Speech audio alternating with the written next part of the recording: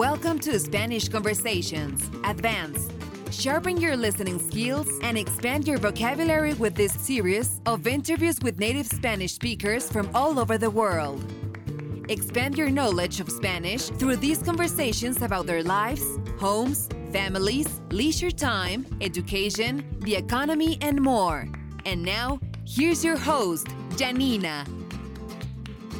You're listening to Spanish Conversations Advanced. In today's episode, you're going to meet Gina from Mexico City. Gina is a mother, and she's going to tell you all about her family as well as family in Mexican society. She's going to tell you about the economy, jobs, her job, talk about education, the way people live, leisure time, holidays, and so much more about Mexican culture. No tienes que darnos demasiada información personal, sino general, ¿no? Ok. Bueno, mi nombre es Georgina Corona, todo el mundo me dice Gina, tengo 34 años y yo vivo aquí en la Ciudad de México. La Ciudad de México es la capital de este país que se llama México. Pues estamos principalmente en el centro de la República Mexicana, que es como se llama realmente el país, pero bueno, todo el mundo le dice México. Yo tengo 34 años, soy locutora de radio y de televisión aquí en México desde hace más de 14 años, aproximadamente 14 años, y pues he trabajado en las principales estaciones de radio que son cadena aquí en México, una estación de radio que se llama EXA y también en televisión se llama EXA TV, entonces ahí estoy trabajando desde hace muchos años. Eso es lo que principalmente hago. Excelente, muy interesante. En cuanto a... Bueno, el próximo tema va a ser la familia. ¿Nos puedes decir un poquito sobre la familia en general en México y también tu familia?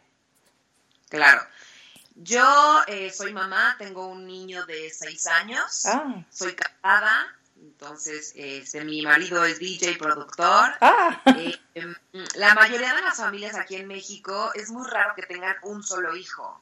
Sí. La verdad es que, por ejemplo, a mí todo el mundo me dice, ¿y no vas a tener otro hijo? Pues no, realmente soy muy feliz con un hijo, así lo hemos decidido, pero sí es como un tema importante aquí en México. La mayoría de las familias está acostumbrada a tener mínimo 2 hijos, hay otros que tienen 3 y bueno, ya es muy raro encontrar, no raro, pero bueno, no es tan común encontrar familias que tengan ya 4, es como, órale, 4, ¿no? Normalmente entre 2 hijos y 3 hijos, pues sí, hay muchas familias que están los papás divorciados o separados. Sí. Podemos encontrar muchas familias aquí en México de papás divorciados, pero es algo común, como yo creo, en muchas otras partes del mundo. ¿Qué más quieres saber? La familia, tú acabas de decirnos que tu caso es muy raro. Mucha gente tiene... una familia grande, ¿sí? Sí. Y ¿crees que tú tienes una familia moderna que está cambiando? Sí, completamente. Aquí en México, por ejemplo, las generaciones de mi mamá, que tiene ahora 60 años, mi mamá, o sea, esas generaciones, la mayoría son de muchos hermanos. Mi mamá, por ejemplo, en su familia eran 7 hermanos, y así puedes encontrar, ¿no? Que esas generaciones, pues realmente eran los papás de ellos, tenían muchos hijos. Sí. Nuestros abuelos realmente tenían muchos hijos, 7, o sea, podemos encontrar abuelos que dicen que tuvieron 14 hijos, por ejemplo, 15 hijos, ¿no? Entonces, eran generaciones que estaban acostumbradas a tener muchos hijos y que las mujeres no trabajaban y se dedicaban por completo a la casa y a los hijos. Sí. El tiempo obviamente ha ido cambiando y conforme van avanzando las generaciones, pues la verdad es que por temas de economía o de conciencia también sobre el planeta, de que ya es demasiada gente, pues el mundo, ¿no? Y que la economía aquí en México no es pues la más óptima ni es la mejor, pues bueno, los padres nos hemos visto en la necesidad de pues no tener tantos hijos, ¿no? Por muchos otros factores. Entonces, pues hoy en día, como te comenté anteriormente, sí las familias están acostumbradas a tener mínimo 2. O sea, las familias, aunque no estén muy bien económicamente, es muy raro que tengan un hijo. O sea, dicen, no, o sea, no puedo, ¿cómo voy a tener solo un hijo? No, voy a tener dos porque, pues no, o sea, tiene que tener el hermanito y tiene que crecer acompañado. Sí. Y hay mucha gente que dice, los que Dios me dé. A veces aquí en México nos reímos de algunas expresiones de esa gente que dice, los que Dios me dé, pues como que los que Dios te dé, eso es como una forma de pensar poco responsable, ¿no? No puedes decir los que Dios me dé. Recordemos que aquí en México es un país muy católico, la mayoría de la gente es muy, muy, muy católica, aquí la religión es un país sumamente religioso católico, entonces pues siempre es como poner a Dios de por medio. Entonces hay mucha gente que dice, pues los que Dios me dé, no, pues no es los que Dios me dé. Entonces sí, yo al tener pues un solo hijo, sí es como, pues ¿por qué solo un hijo, no? Sí hay muchas mamás, muchas mujeres que, por ejemplo, la mayoría de las mujeres que tienen un solo hijo es porque cuando su hijo estaba muy pequeño ellas se separaron o son mamás solteras, entonces ya por cuestiones ya no se animaron a tener un segundo hijo, ¿no? Pero es muy raro encontrar familias, o sea, el papá y la mamá que estén casados y que solo hayan decidido tener un solo hijo, es muy raro encontrarlo, como es mi caso. Entonces, sí me considero que somos como una familia, pues, fuera de lo normal, moderna en ese aspecto, porque, pues, principalmente fue una decisión pensada, fue una decisión que dijimos, no, pues lo queremos así, económicamente estamos bien, normal, una clase media como la mayoría de la gente aquí en México, pero fue realmente por eso, ¿no? Porque pues somos muy felices con un hijo y no creemos que un hijo tenga que estar, que su felicidad dependa de otras personas. Puede ser un ser humano en su desarrollo completamente normal, tanto emocional, psicológico, físico, todo, sin tener la necesidad de tener, sin tener la necesidad de tener un hermano, ¿me explico? Entonces, pues por eso la decisión. Muy interesante. Y has hablado sobre otro tema que vamos a explorar, es el papel de la mujer en la sociedad, porque ha cambiado mucho. Por ejemplo, tú compartaste con nosotros sobre tu familia. Tú trabajas y tu marido trabaja, por eso quizás en tu vida sea mejor no tener una familia grande, porque puede ser demasiado, ¿no? Trabajar fuera de la casa, trabajar dentro de la casa. Y bueno, me gustaría oír un poquito sobre tu perspectiva sobre el papel de la mujer en la sociedad. ¿Cómo ha cambiado en la sociedad mexicana? ¿Cómo ha cambiado? Claro. ¿Cómo está cambiando? Bueno, aquí en México, como te comenté, pues es un país en donde desde hace muchos años, ¿no? La mujer está muy acostumbrada como a dedicarse al hogar y a la familia, a proteger esa parte, a cuidar esa parte, mientras el hombre, bueno, pues cumple con su papel de que es quien trabaja, es el proveedor de los hogares. Entonces, pues así se ha mantenido como ese modus vivendi desde hace muchos años, como es como un poco la tradición, por llamarlo de alguna forma, pero pues ya las nuevas generaciones ya están cambiando, ¿no? Entonces, el mundo ha estado cambiando y yo creo que también es principalmente por la apertura que las nuevas generaciones tienen ya también a la tecnología y a la comunicación y a una ventana como una ventana más abierta hacia todo el mundo. Entonces, las nuevas generaciones ven que pues, en otros países y en otras partes del mundo, pues no es así, que de verdad la mujer tiene las mismas oportunidades que los hombres para trabajar, para salir adelante, para también ser una parte proveedora de la casa. Entonces, pues ahora, gracias a Dios, las mujeres pues ya nos hemos animado a salirnos de la casa y a dejar esos roles que antes nos tenían atadas, ¿no? Entonces, hoy en día, por ejemplo, mi mamá, bueno, estaba muy acostumbrada a tener a que trabajaban un poco, se casaban y se quedaban en la casa, ¿no? Ahora, por ejemplo, yo que tengo 34 años, ya podemos encontrar más mujeres que, pues sí, que trabajan y que dejan a sus hijos, se van a la escuela y tal, los dejan en horarios más extendidos para que ellas les dé tiempo de trabajar y regresar al mismo tiempo que el marido, ¿no? Entonces, y ahora ya también personas más jóvenes que yo, pues de hecho se casan, ahora ya las personas que hoy en día que están en edades de casarse, pues ya las ves que ya están más grandes y se casan ya más tarde, más grandes, ¿no? Sí. Precisamente por eso, porque ya es una prioridad el trabajo hoy en día. Sí. Entonces ahora los jóvenes quieren viajar, quieren conocer, quieren explorar, quieren trabajar, ser productivos, sí. Y después casarse. Y aún así, si se casan, la mayoría, ahora sí que a las mujeres les gusta trabajar en las nuevas generaciones, ¿no? Parejas jóvenes y demás. En familias que tienen hijos, yo lo veo mucho con mis amigas y con mamás que son con las que comparto hoy en día. Por ejemplo, te puedo decir que de 15 personas que hay en un grupo, por ejemplo, el salón de mi hijo, 15 mamás. De esas 15 mamás, tal vez 3 somos las que trabajamos. Más o menos para que te des una idea de cómo está ahorita, ¿no? Y eso que, pues ya las mujeres estamos como más animadas a salir a trabajar. Entonces, y es porque va mucho de la mano con el tema también de la cantidad de hijos que tengan, ¿no? Sí, sí. Por ejemplo, si tienen 3 hijos, pues difícilmente pueden colocar a 3 hijos, pagar una guardería de horario extendido o un colegio en donde el horario puede ser de 9 de la mañana a 1 o 2 de la tarde. Sí. Y en las tardes, pues no te puedes salir de tu trabajo a las 2 de la tarde para recoger. Tendrás que encontrar un trabajo de medio tiempo que de verdad valga la pena, que tienes que encontrar el costo-beneficio, ¿no? Que de verdad te vayan a pagar bien, pero pues ¿cómo te van a pagar bien si solo vas a ir a trabajar mediodía? Entonces, pues a la larga no conviene. Para mí, obviamente, es mucho más fácil porque mi trabajo me lo permite trabajar desde cualquier parte del mundo si tengo un micrófono y una conexión a internet. Me explico, puedo trabajar desde mi teléfono, conectándole un micrófono y puedo estar transmitiendo, grabando desde cualquier parte del mundo. Mi trabajo me lo permite.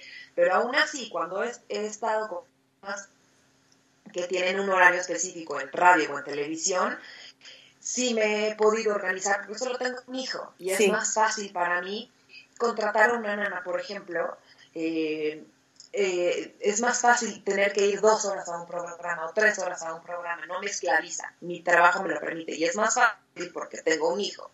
Y a mí yo creo que es parte en gran parte tomé la decisión de solo universo, porque yo creo que merezco no estar atada a solo la casa y solo el hijo, ¿no? O sea, yo también soy un ser independiente, una mujer a la que le gusta trabajar, a la que le gusta, pues, desarrollarse.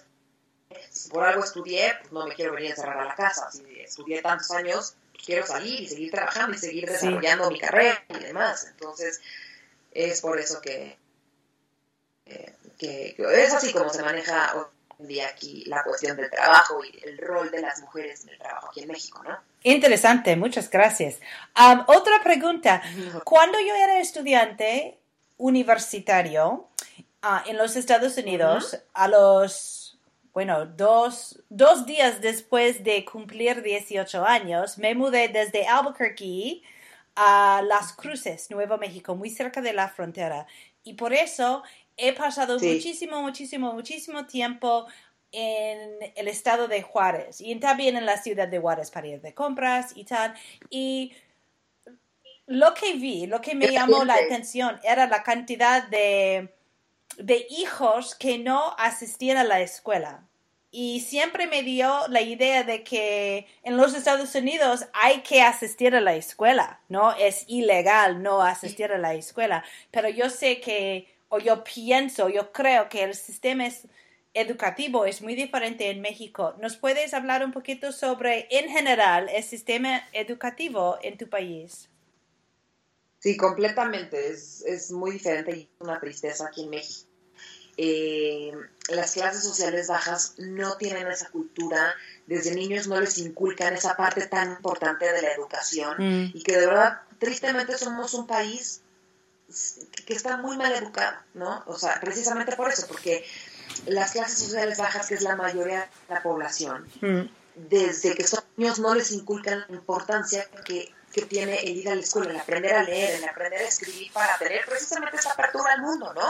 Para poder ser mejores generaciones y transmitir después ellos a sus hijos y así sucesivamente. Entonces, pues obviamente para ellos lo primordial es trabajar, ¿no? Se van todo el día en unas jornadas impresionantes de trabajo, unas largas horas de trabajo. Entonces, pues eso es lo que los niños ven. Los niños de esas clases específicas viven acostumbrados a sus papás a que se van a trabajar todo el día. Entonces, ¿cuál es el ejemplo que sus papás solo viven para trabajar y que lo importante es ir a trabajar aunque te paguen muy poco? Porque tienen que sobrevivir de alguna forma. Entonces, en lugar que los niños los enseñan a que hay que ir a la escuela para tener una mejor vida y que vas a poder trabajar en un futuro para tener más dinero, pues no, los meten a trabajar desde niños. O los mismos niños son los que toman la decisión de qué flojera ir a la escuela, o llegan hasta cierto grado de la escuela, muy pocos grados, y cuando entran más o menos a la adolescencia por el día o por otras cuestiones, no, yo me quiero ir a trabajar y voy a trabajar en lo que yo quiera, y no, entonces empiezan a buscar por su parte, y es ahí cuando abandonan la escuela. Sí, es que empiezan a ir a la escuela, pero sí es una desgracia que de chicos, creo que es una responsabilidad de los padres definitivamente, y pues es algo que difícilmente yo creo que próximamente podamos verlo, ¿no? Que esas personas le inculquen a los niños la importancia de la educación desde niños. Desgraciadamente no es así. Entonces, por eso es que tenemos tanta pobreza, tantos niños en abandono, tantos niños que no estudian, que no saben leer. Entonces, por lo mismo, pues obviamente un día van a llegar a crecer y pues son personas que se convierten en delincuentes, y es una cadena, Sí, ¿no? sí. Todo por no tener educación. Sí, y otra cosa que me ha llamado la atención, yo como adulto he conocido a muchos profesores que trabajan en los Estados Unidos de México, y ellos son increíblemente inteligentes. Ellos saben mucho, y eso me llamó la atención porque yo pensé, hay niños que no, todos los niños no asisten a la escuela, pero los que asisten a la escuela saben mucho. Me impresionó mucho. Ellos saben de la historia, de lenguas, es increíble. Los profesores mexicanos en los Estados Unidos son muy buenos. En mi opinión, los que conozco. Sí, eso, pues sí hay... es un contraste. Sí, la verdad es que es un contraste. Como en todos lados encuentras de todo. La verdad es que hay profesores muy, muy, muy buenos. Como tú lo mencionas, también hay muchísima corrupción en el sistema educativo en este país.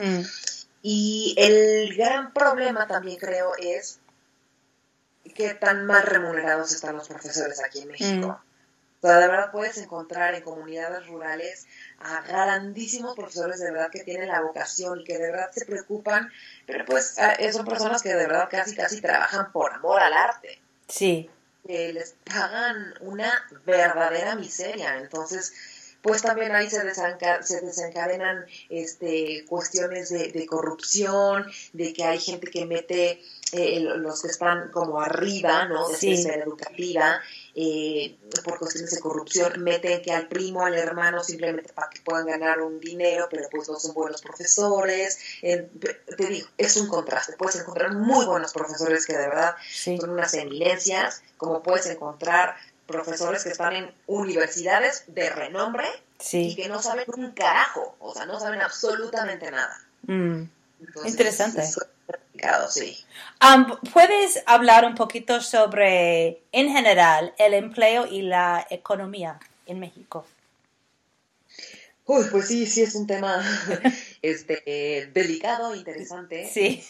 Por supuesto que yo no soy una experta, te voy a hablar a cómo se vive, ¿no? A grandes rasgos, pero es impresionante en este país cómo hay contrastes, como ya lo dijimos. O sea, puedes encontrar zonas en la Ciudad de México, ¿no? Dentro de la Ciudad de México, zonas de extrema pobreza, o sea, que puedes ir pasando por una carretera la más moderna, de segundos pisos, de terceros pisos, muy moderna, ¿no? Y vas viendo ahí al lado casas que están en extrema pobreza. Y esa carretera te lleva a los 5 minutos de que estás viendo esa extrema pobreza a una de las zonas más ricas de la ciudad o del país. O sea, están juntas. De hecho, hay fotografías en internet que se ve como esa dualidad, ¿no? Esa diferencia marcada. Entonces, pues ese es un claro ejemplo de cómo es la economía aquí en este país. Puedes encontrar gente con muchísimo dinero, mientras está la otra parte que viven en extrema pobreza. Es bien fuerte y es muy triste, porque las cosas aquí en México no son iguales. Sí. Y tenemos un gobierno que desgraciadamente es así, o sea, que siempre se protegen entre ellos, ¿no? Que solo se preocupan entre ellos y que pues a otras clases sociales no benefician en lo absoluto. Y como decimos aquí en México, solo les dan a tole con el dedo. Es como decir, solo nos hacen creer que las cosas van a mejorar, pero no, realmente no es así. Las esferas políticas, a las altas esferas políticas aquí de México, son pura corrupción. Entonces así es como se mueve el dinero entre ellos, nada más, y no se preocupan por el país, por otras clases sociales, y cuando se preocupan hacen las cosas mal, ¿no? Entonces, la economía aquí en México, pues como te comenté, tenemos muchísima pobreza, hay muchísimas personas de clase media alta, y también muchas de clase alta, ¿no? Sí. Que te dices, ¿de dónde? ¿Cómo puede haber gente con tanto dinero? Gente, directores de empresas, empresarios impresionantes, pero pues la mayoría, habrá gente que por supuesto se gana la vida honradamente, pero pues sí, este es un país donde si no conoces, si no tienes buenas relaciones, y no conoces a alguien que está alto y no te pudo meter, o sea, si no tienes buenas relaciones, no vas a tener un buen puesto. Interesante. Y hablando de esa disparidad, ¿puedes hablar un poquito sobre la vivienda en general en México DF? ¿Cómo son las casas? ¿Cómo vive la gente? Pues tenemos de todo. Las casas, por ejemplo, aquí en la Ciudad de México es muy caro. La gente que vive aquí, que renta o que compra una casa, la verdad es que sí es muy caro. Puede estar una casa recordemos que la Ciudad de México es una ciudad ya sumamente contaminada, con muchísima gente, muchísimos autos, un tráfico impresionante. De verdad, la Ciudad de México es una locura, es muy linda, tiene muchísimas cosas bellísimas. De verdad, nuestro país es hermoso, pero específicamente hablando de la Ciudad de México es una locura. La verdad, vivir aquí es bien difícil. Entonces, por ejemplo, yo vivo en una zona que está como a 15 minutos de las avenidas principales, ¿no? Yo vivo tengo que subir hacia una montaña, todo está poblado, ¿no? Pero son como callecitas y llegas como a una zona no tan urbana, por decirlo así. Sí. Es una montaña donde es como un pueblo, ¿no? Es más rural, por decirlo así. Aún así hay muchas casas de gente que trabaja, gente de media alta, y las casas aquí son muy caras. O sea, rentar o comprar aquí es carísimo, a pesar de que estamos como a 15 minutos de la civilización, por decirlo así. ¿Sí me explico? Sí. Y pues hay de todo. Aquí en México, te digo, es muy caro, pero si te vas fuera de la Ciudad de México es muy barato y se vive muy bien, muy bien. Pero tienes el contraste de que no vas a encontrar un muy buen trabajo tan bien pagado como lo encontrarás aquí en México. Sí. Por eso es que toda la gente está concentrada aquí, porque la gente pues viene a buscar el dinero, ¿no? Okay. Entonces, esa es como la dualidad. Interesante. ¿Puedes decirnos un poquito sobre el ocio en tu ciudad? ¿Qué hace la gente con su tiempo libre?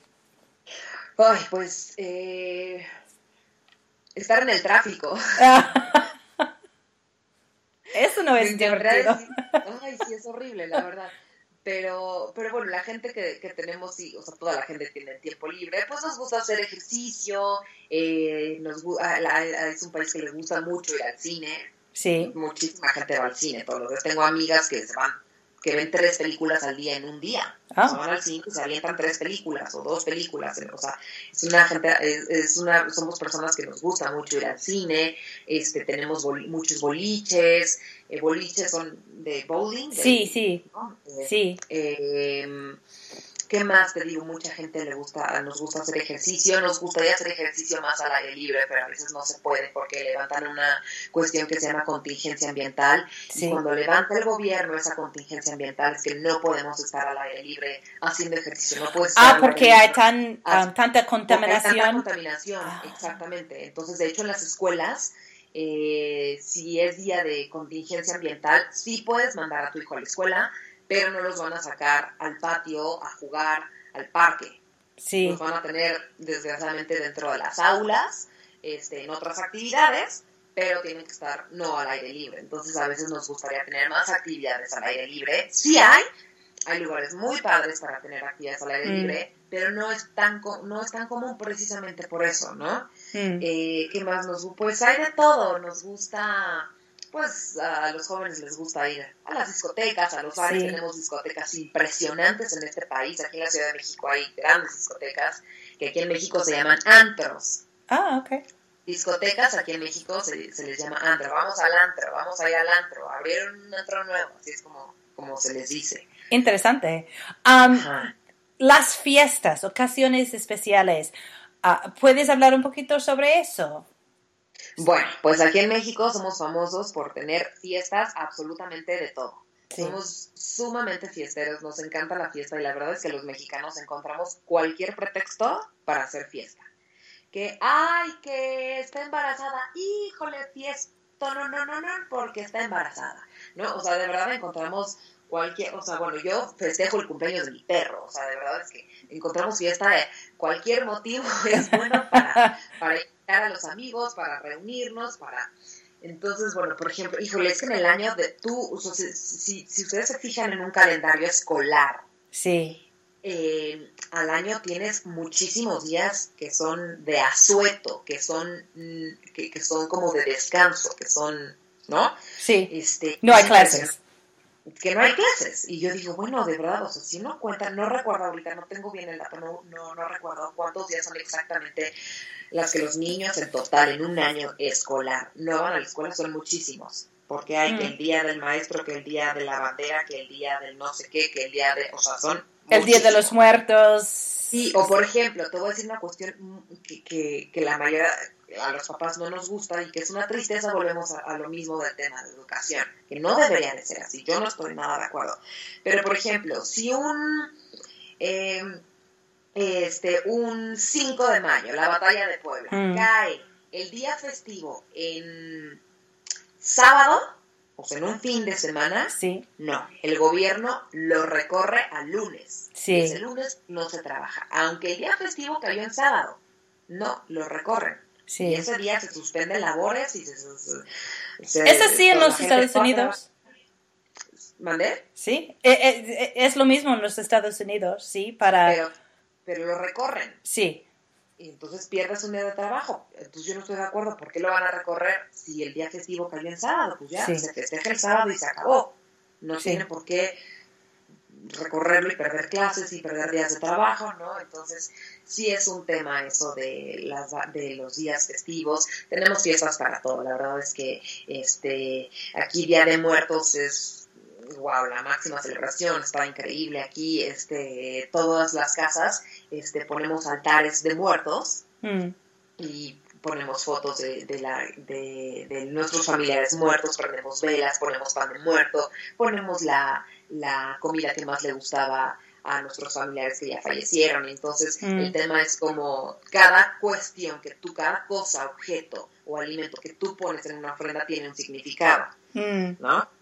Entonces es hermoso, la flor de cempasúchil, es como poner, las velas simbolizan el camino de luz que tiene que seguir el muerto, ¿no? Entonces es muy padre el Día de Muertos. Tenemos las posadas en Navidad, empiezan el 16 de diciembre, que son las preposadas, después las posadas, entonces en diciembre, bueno, todo diciembre es de fiestas porque todo mundo hace posadas y en las posadas hay la posada de la oficina. Entonces una fiesta que sí, exacto, y es la posada de la oficina se va a hacer en casa de Gina. Sí. ¿No? Y entonces van todos los de la oficina, igual con sus familias, los niños, y en las posadas que hay, pues hay piñatas, hay una bebida que se llama ponche, que es hecho a base de frutas, es delicioso, es dulce, es muy rico, y se hacen en unas ollas enormes, y se sirve caliente, y tiene diferentes frutas de la temporada, y es la bebida como tradicional, típica de las fiestas decembrinas, el ponche.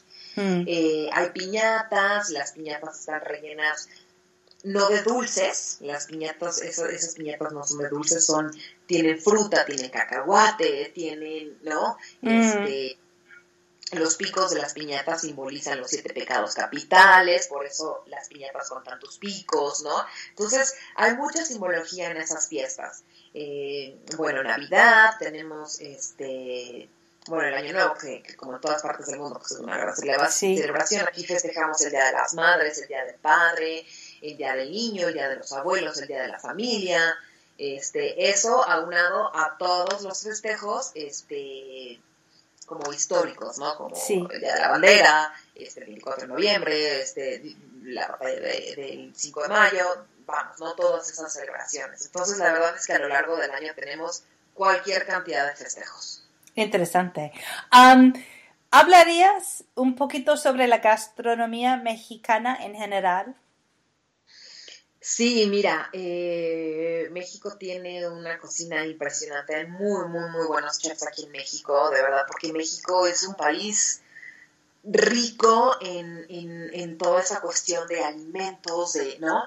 Entonces, la comida mexicana es deliciosa, de verdad, no lo digo porque sea yo mexicana, pero es muy rica, tenemos una amplia variedad.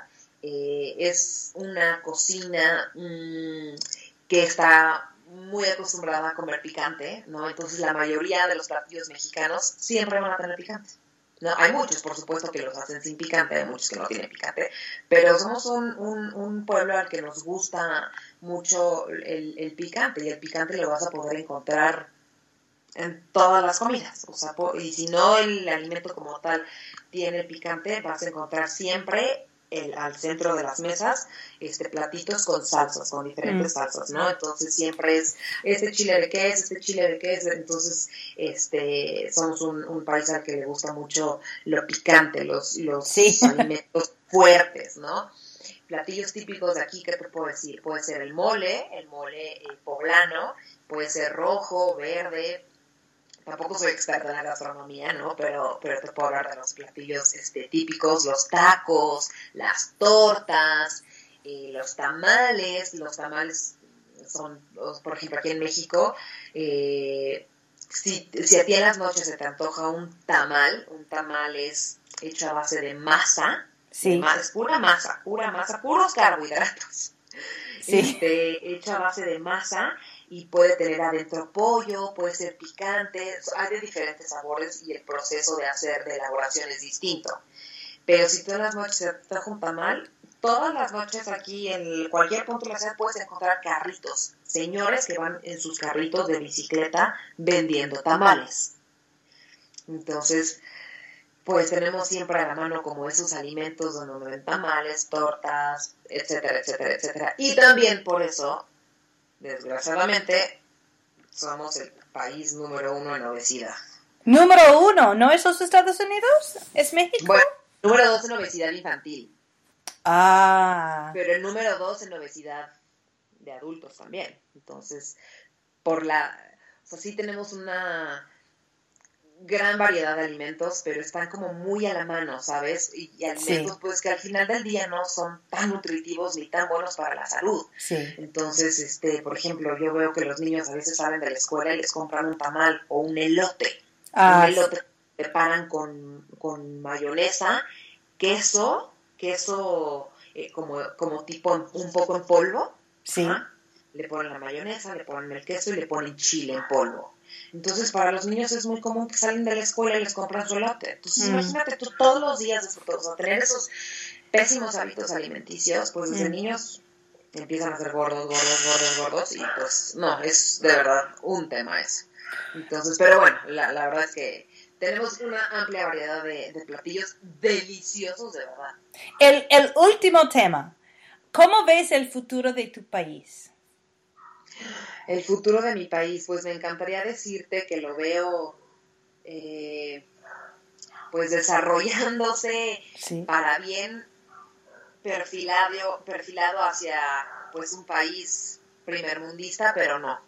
Desgraciadamente, tristemente vemos que pues por muchas cuestiones, principalmente el gobierno que tenemos, que de hecho el próximo año pues cambiamos ya de presidente, nos queda un año, julio del 2018, cambiamos de presidente. Entonces el gobierno que nosotros tenemos ahorita pues no ha sido el que mejores resultados ha dado, y desde hace muchos años ya venimos cargando este tema. Y pues es un gobierno que no vemos que se preocupe realmente por levantar al país económicamente, en todas las áreas, ¿no? Y a pesar de que es un país que tiene muchísimas oportunidades en muchas cuestiones. Entonces, pues desgraciadamente no creo que México, yo creo que va a seguir así por muchísimos años más, y pues yo creo que cada vez va a ir como en descenso en cuanto pues economía, oportunidades para la gente de trabajo, muy contrario a lo que el gobierno dice y presume de lo que es, pues no, esa no es la realidad. Entonces, pues sí, desgraciadamente es un país que no se preocupa por la contaminación. Me encantaría que fuera un gobierno que se preocupe más por esos temas, porque finalmente pues es como lo que te decía hace ratito, es la contingencia ambiental. Cada vez son más días los que la levantan. Hace un mes exactamente, por ejemplo, aquí en la Ciudad de México nos dijeron a toda la población de la Ciudad de México que a partir de tal día ya se iba a separar la basura en 4, ¿no? Aquí en la Ciudad de México es obligatorio desde hace muchos años separar la basura en 2. Sí, es un país que no reciclamos, que separamos la basura en orgánico e inorgánico. Entonces te multan si tú no separas la basura. Entonces todas las casas tienen sus 2 botes de basura, orgánico e inorgánico. Pero desde hace un mes el gobierno lanzó sí una propuesta que ahorita no están multando si no lo haces, pero en un futuro la idea es que sí te multen si no lo cumples, de separar la basura en 4. Orgánico, si el orgánico, el inorgánico en 2, que sería lo que sí se puede reciclar y lo que no se puede reciclar, y objetos como otros objetos, tipo un colchón o una televisión vieja, ¿no? Esos son los 4 los que ahorita, hoy por hoy, deberíamos estar reciclando. No hay recicla, o sea, la gente ni siquiera está enterada que esa norma, por decirlo así, ya entró en vigor. Okay. Y es bien difícil, porque tú le preguntas al camión de la basura, y bueno, ¿sí lo están respetando? Pues nosotros, a mí me contestan, pues nosotros solo recogemos las bolsas tal día, la orgánica pasamos tales días de la semana a recogerla, y pues no, o sea, así como recogemos las bolsas de basura, nosotros no vemos qué tiene adentro. O sea, no es un país que está preparado, o sea, como que tuvo las intenciones, pero realmente no se preocupan porque no es solo tener la intención, es realmente tener un programa en donde se eduque a la población y entiendan la importancia que tiene el reciclaje aquí en México, a pesar de que justamente el fin de semana estaba leyendo que México es el primer país en consumir productos PET. Somos el país que más desecha PET, el número 1. Entonces, ¿por qué? Porque es un país obeso, que todo el tiempo está tomando refrescos, que todo el tiempo está tomando jugos, ¿no? Entonces, es tanto el PET que generamos.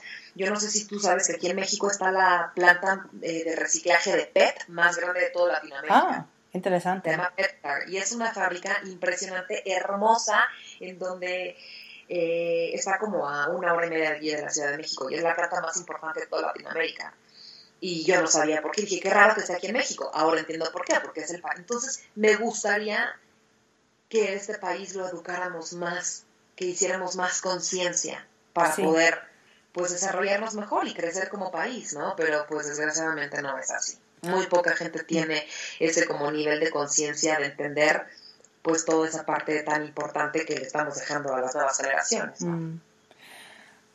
Gina, muchísimas gracias por hablar con nosotros sobre tu ciudad tan interesante y tu vida y tu profesión. Muchísimas gracias por compartir todo con nosotros.